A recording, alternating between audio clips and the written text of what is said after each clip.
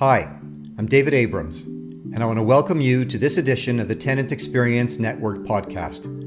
I want to welcome today's guest, Neil LeSure, Executive Vice President of Real Estate Management at Avison Young, one of the world's fastest growing commercial real estate firms, operating in 15 countries with 400 million square feet under management. In this episode, we will learn about Neil's journey to his current position at Avison Young, where he combines his learning from being an entrepreneur with his corporate experience.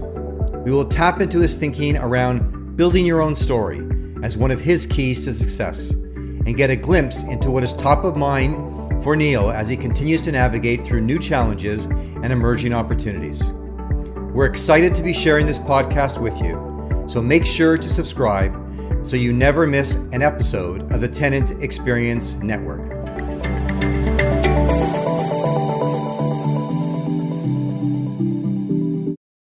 And now I'd like to welcome Neil to the show. Hey, Neil, glad you could be with us today.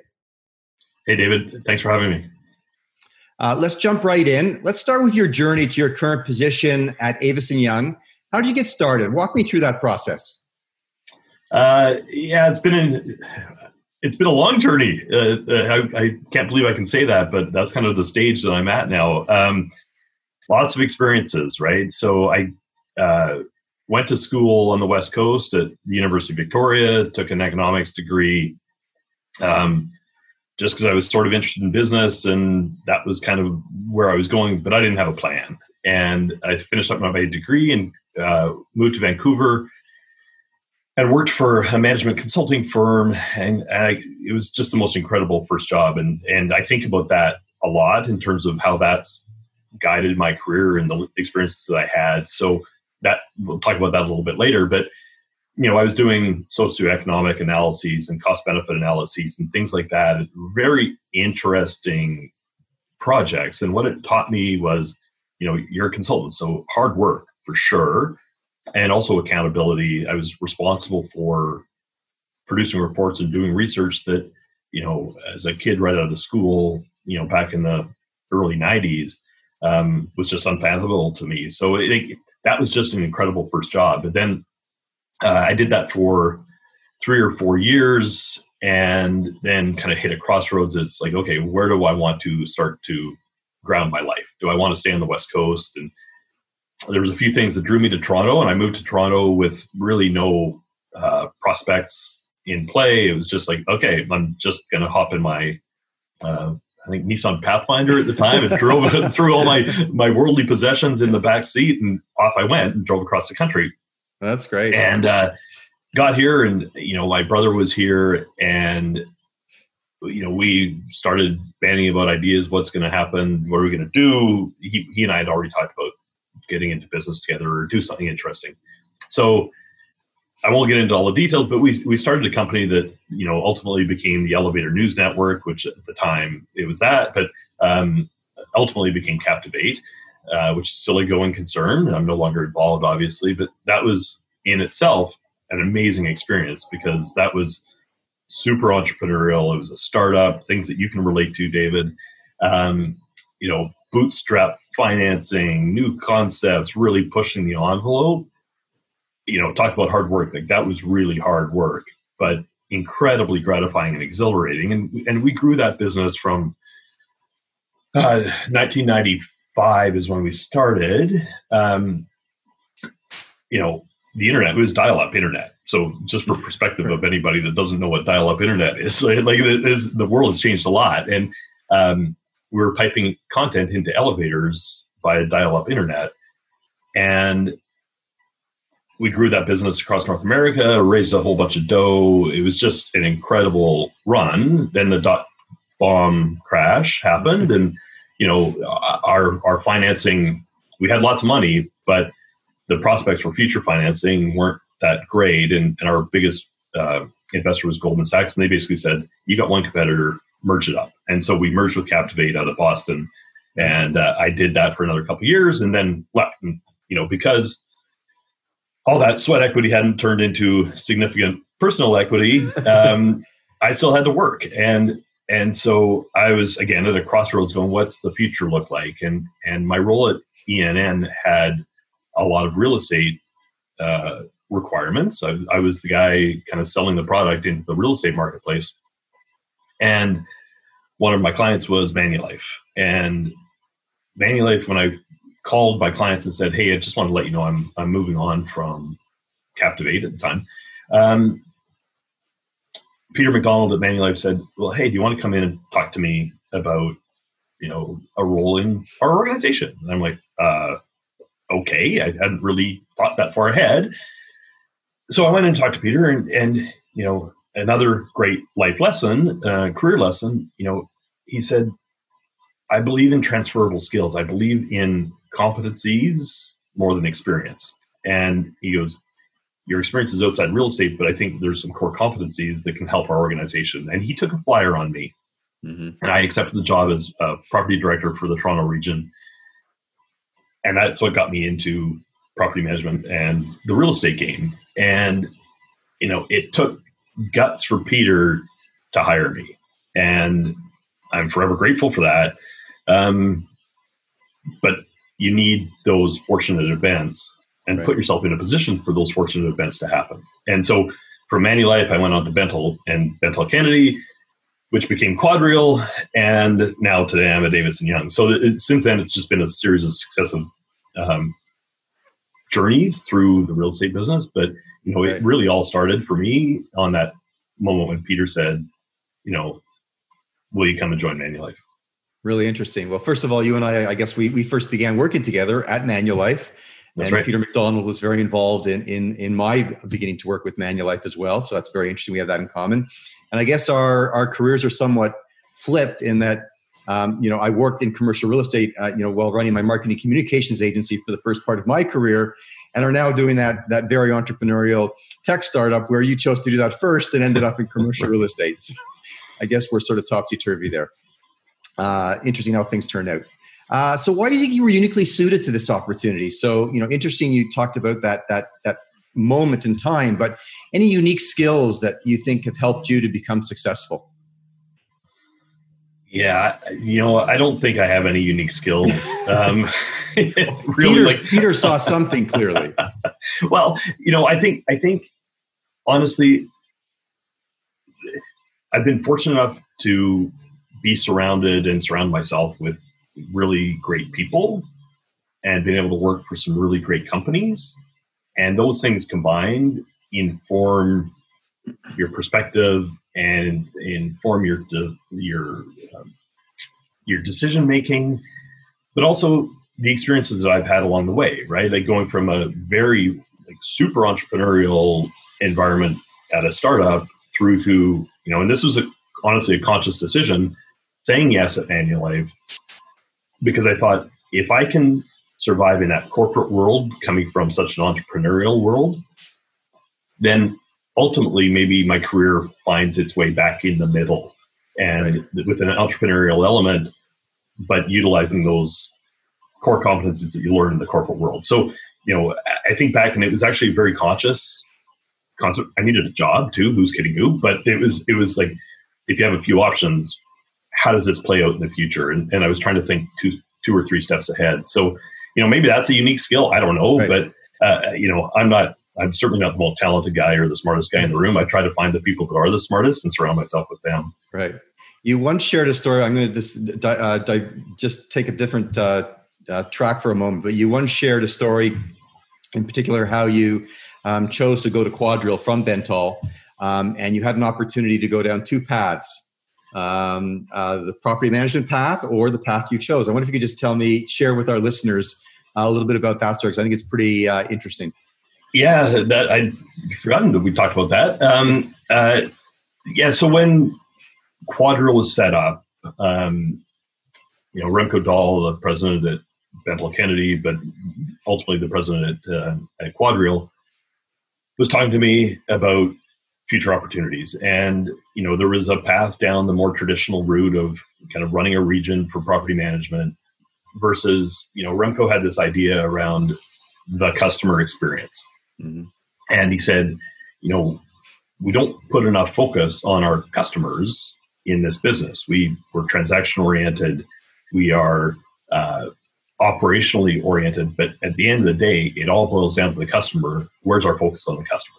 So he laid out this conceptual idea of the role as the head of customer experience that I ultimately ended up accepting.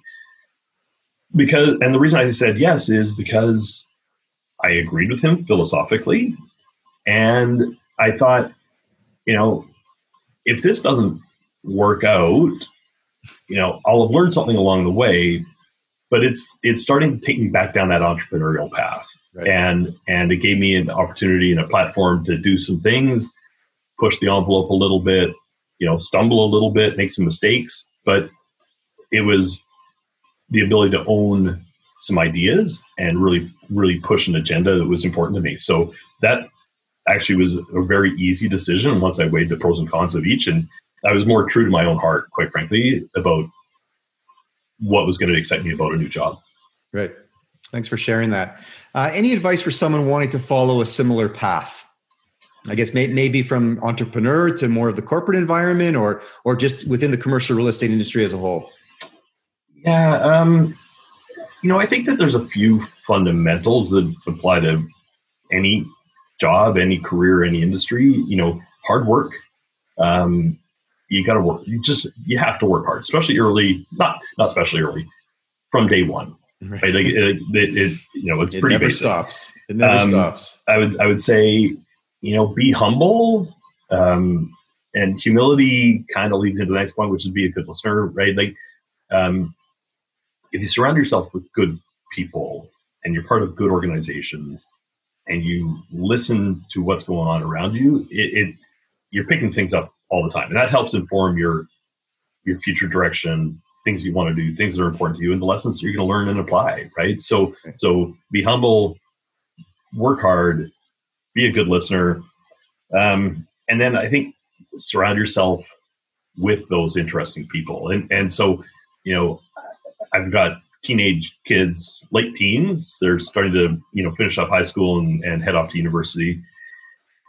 And, they've actually both got their first summer jobs ever. They've been camp kids, but camp is done, so they can't be counselors anymore. So it's like, you're not sitting around all summer, so go get a job. And they were fortunate enough to get jobs. But in those discussions, I said, you've got to build your story.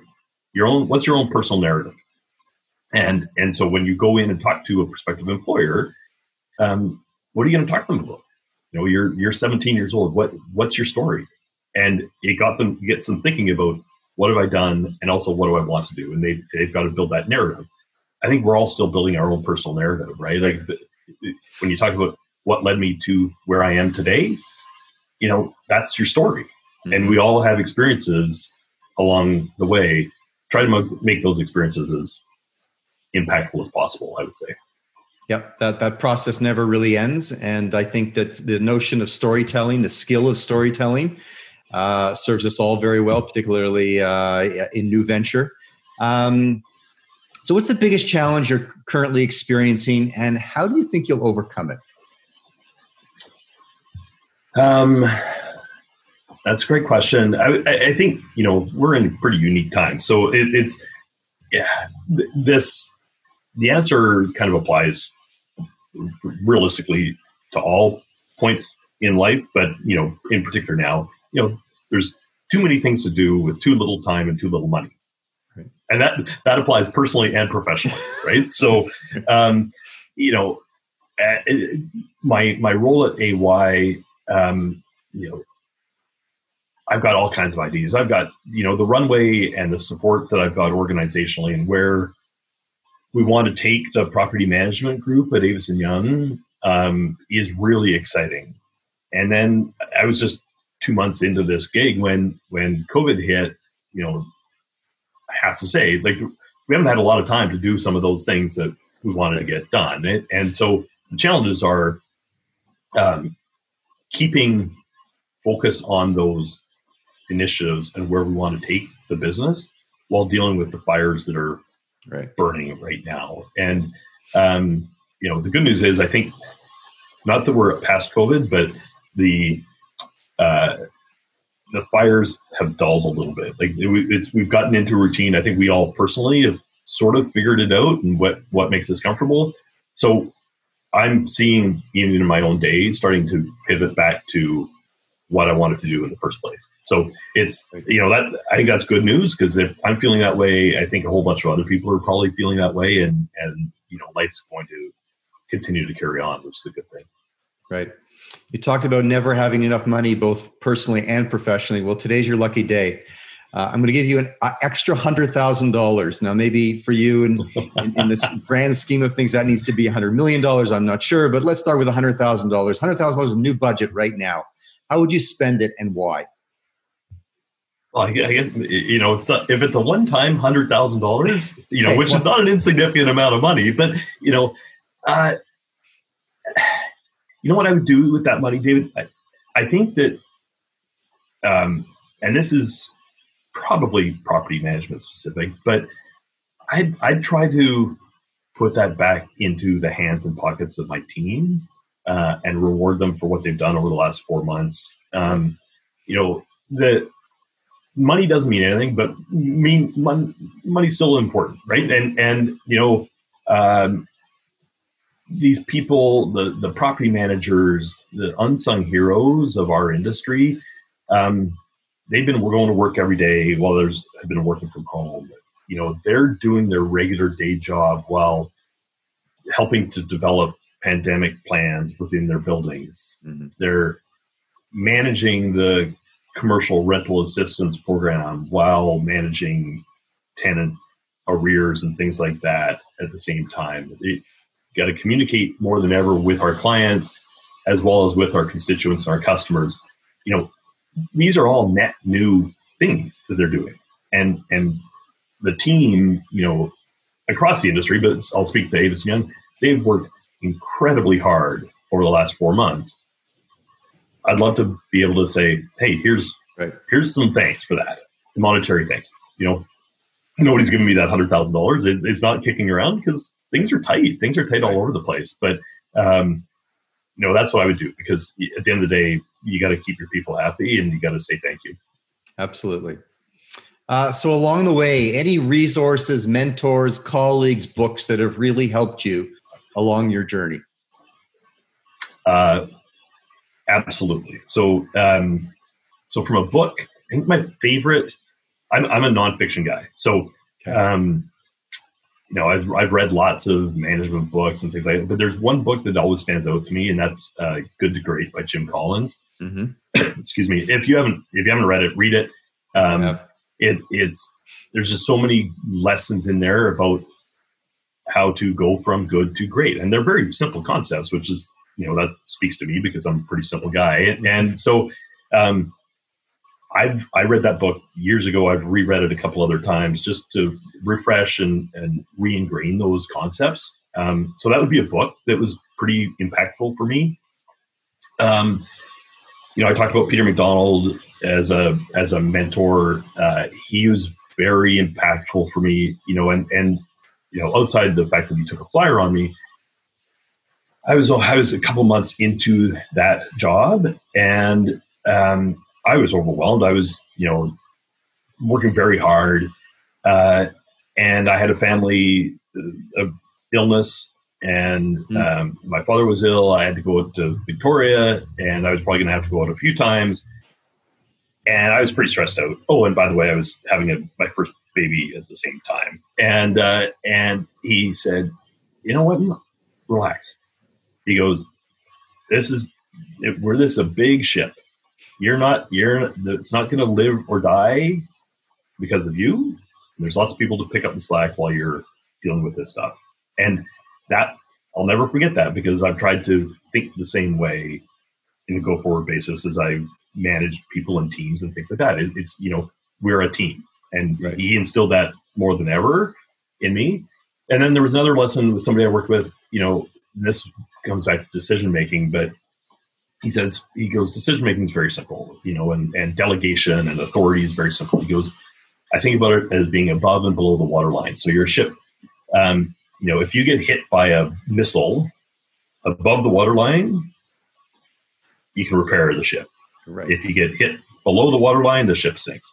So he goes, I will give you as much decision-making authority as you need. Just never make a decision that's below the waterline. Right. And, I apply those lessons and, I think about that all the time. It's given me the confidence and, empowerment to feel good about making decisions, because I think, okay, there's a calculated risk here, but it's always above the waterline. And if it's below, then you talk to people and you move it up the chain. But that phrase always sticks out for me as well. Okay. Can you share any details about something new you're working on that you think our listeners might find interesting, either in light of current circumstances, or as you mentioned earlier, you've got a whole bunch of new initiatives that you're bringing to this new opportunity, this new business?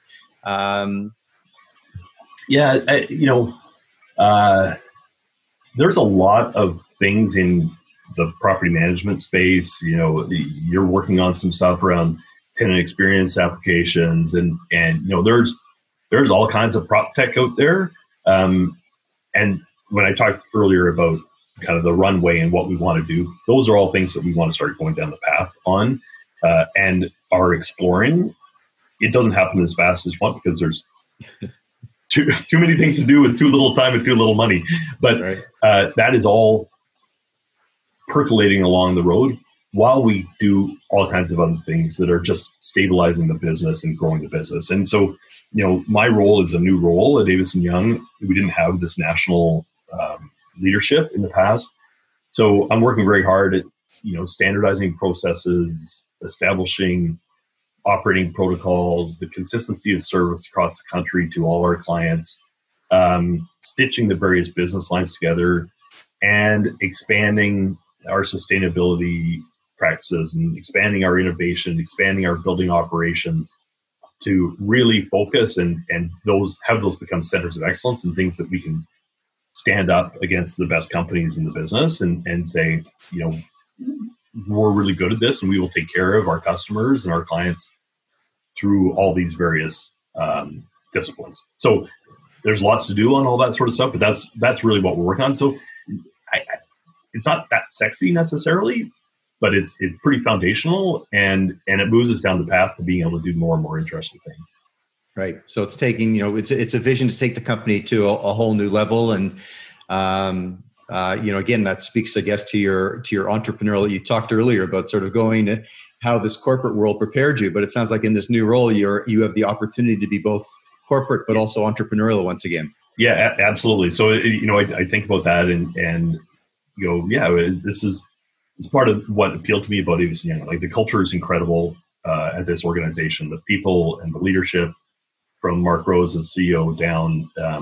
It's a very caring organization. Things that are really important to me on a personal kind of values perspective, and we get the latitude and runway to make it our own at the same time and put our own stamp on it. So it's a pretty neat opportunity, and I'm 6 months into it, and it's been fun despite COVID. Right. Okay. So if you could have one superpower, what do you think that would be and why? I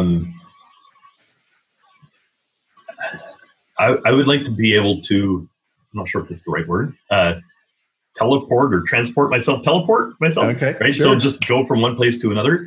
A little Star Trek-like? Yeah, exactly. And the reason for that, so I love being around people. I love communicating with my team.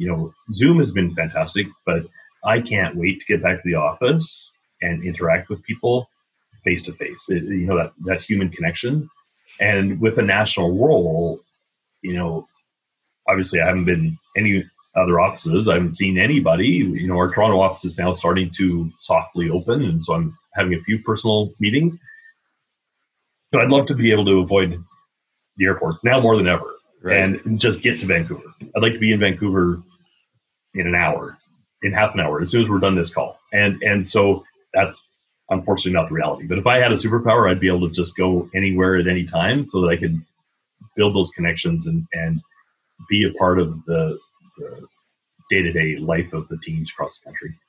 Right. Well, they're saying that COVID has is not necessarily bringing about new phenomenons, but it's certainly accelerating the pace of change and things that were already in play, making them, happen or be needed that much faster. And I think if there was some type of teleportation, in the far distant future, I think we'd all love it to see that now. Absolutely.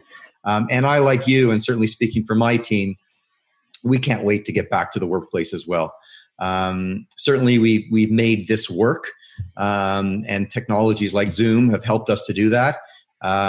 But it's not, in our opinion, it's not sustainable, and the need to be together, to collaborate, to have those unexpected opportunities of creativity and collaboration, and just the notion of spontaneity in terms of being able to turn to someone and say, "I just thought of something. What do you think?" It's nearly impossible to do that under the current circumstances. So, well, I'd also just add, I totally agree with you, and the other thing, first of all, by no means do I think that the office is dead. I think there will be more flexibility in the future. I think COVID has taught us this social experiment that you can make work from home possible. It works. We can trust people to carry on and complete their jobs, even if they're not in the office. But the value of the office is those collision, spontaneity conversations and culture.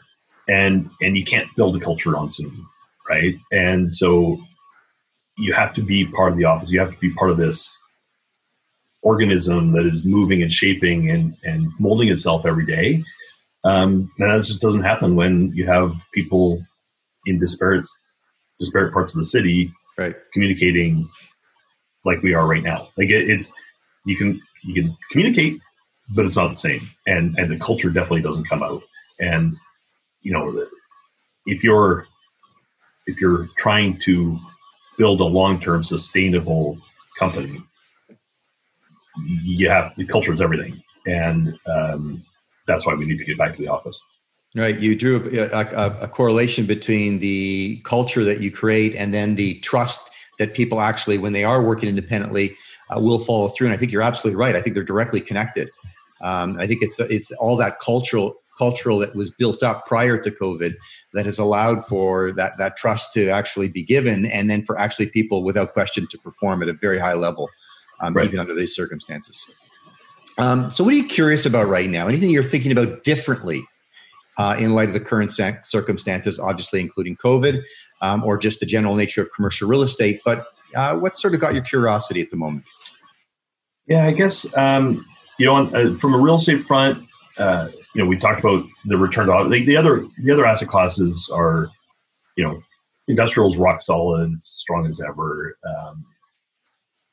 Multifamily is as strong as ever.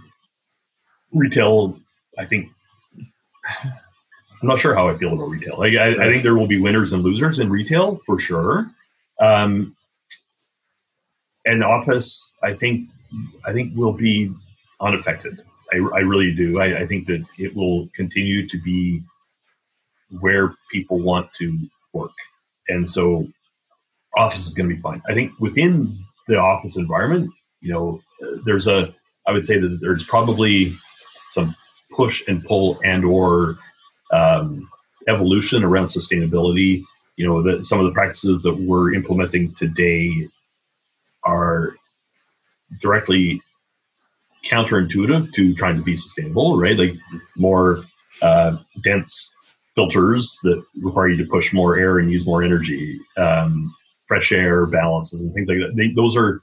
Those don't necessarily apply to sustainability. Masks and disposable gloves and things like that. I mean, all that sort of stuff is counter to what the industry's been trying to do for a long time. I think I'm curious as to where that falls out. I think that there's going to be an increasing trend around wellness. There's certifications, the WELL certification or FitWell, other things. Does sustainability morph into wellness and personal wellness compared to the way we were before? There's all kinds of, you go higher level and talk about politics and things like that. I guess the one thing I would I guess I'd be most curious about would be, we talk about kind of paradigm shifts, or, it's going to be different this time, or this is going to systemically change the way we do X. I'm curious as to whether that is in fact the case, because I think as human beings, we revert to the mean. Right. And when this is over, whenever that is, call it a year from now, and there's a vaccine and everything, I think we'll be packing bars. I think we'll be carrying on. I think we'll be working as hard. Maybe some of that work-life balance that we talked about even just in the last 20 minutes, that might disappear. I don't know, but I'm curious about that, because I'm a little skeptical. I think we'll learn small lessons and continue to evolve, but I don't think there's exponential change that's going to come out of this societally. I think just on that last point, I'd love to, reconvene either a year or 2 years from now and just address that last question or that last point, because I think you're right. We generally do return to the old ways. And I suspect there will be more change than we've seen in the past that will come out of this. But you're right. We tend to sort of go back to an old new normal. So all to be determined. And that's something we can certainly circle back on. So to that end, is there anything you wish you had known when you first started out?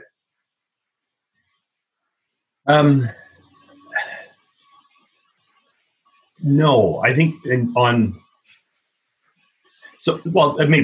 So I think one of the greatest things that you have early in your career is naivety.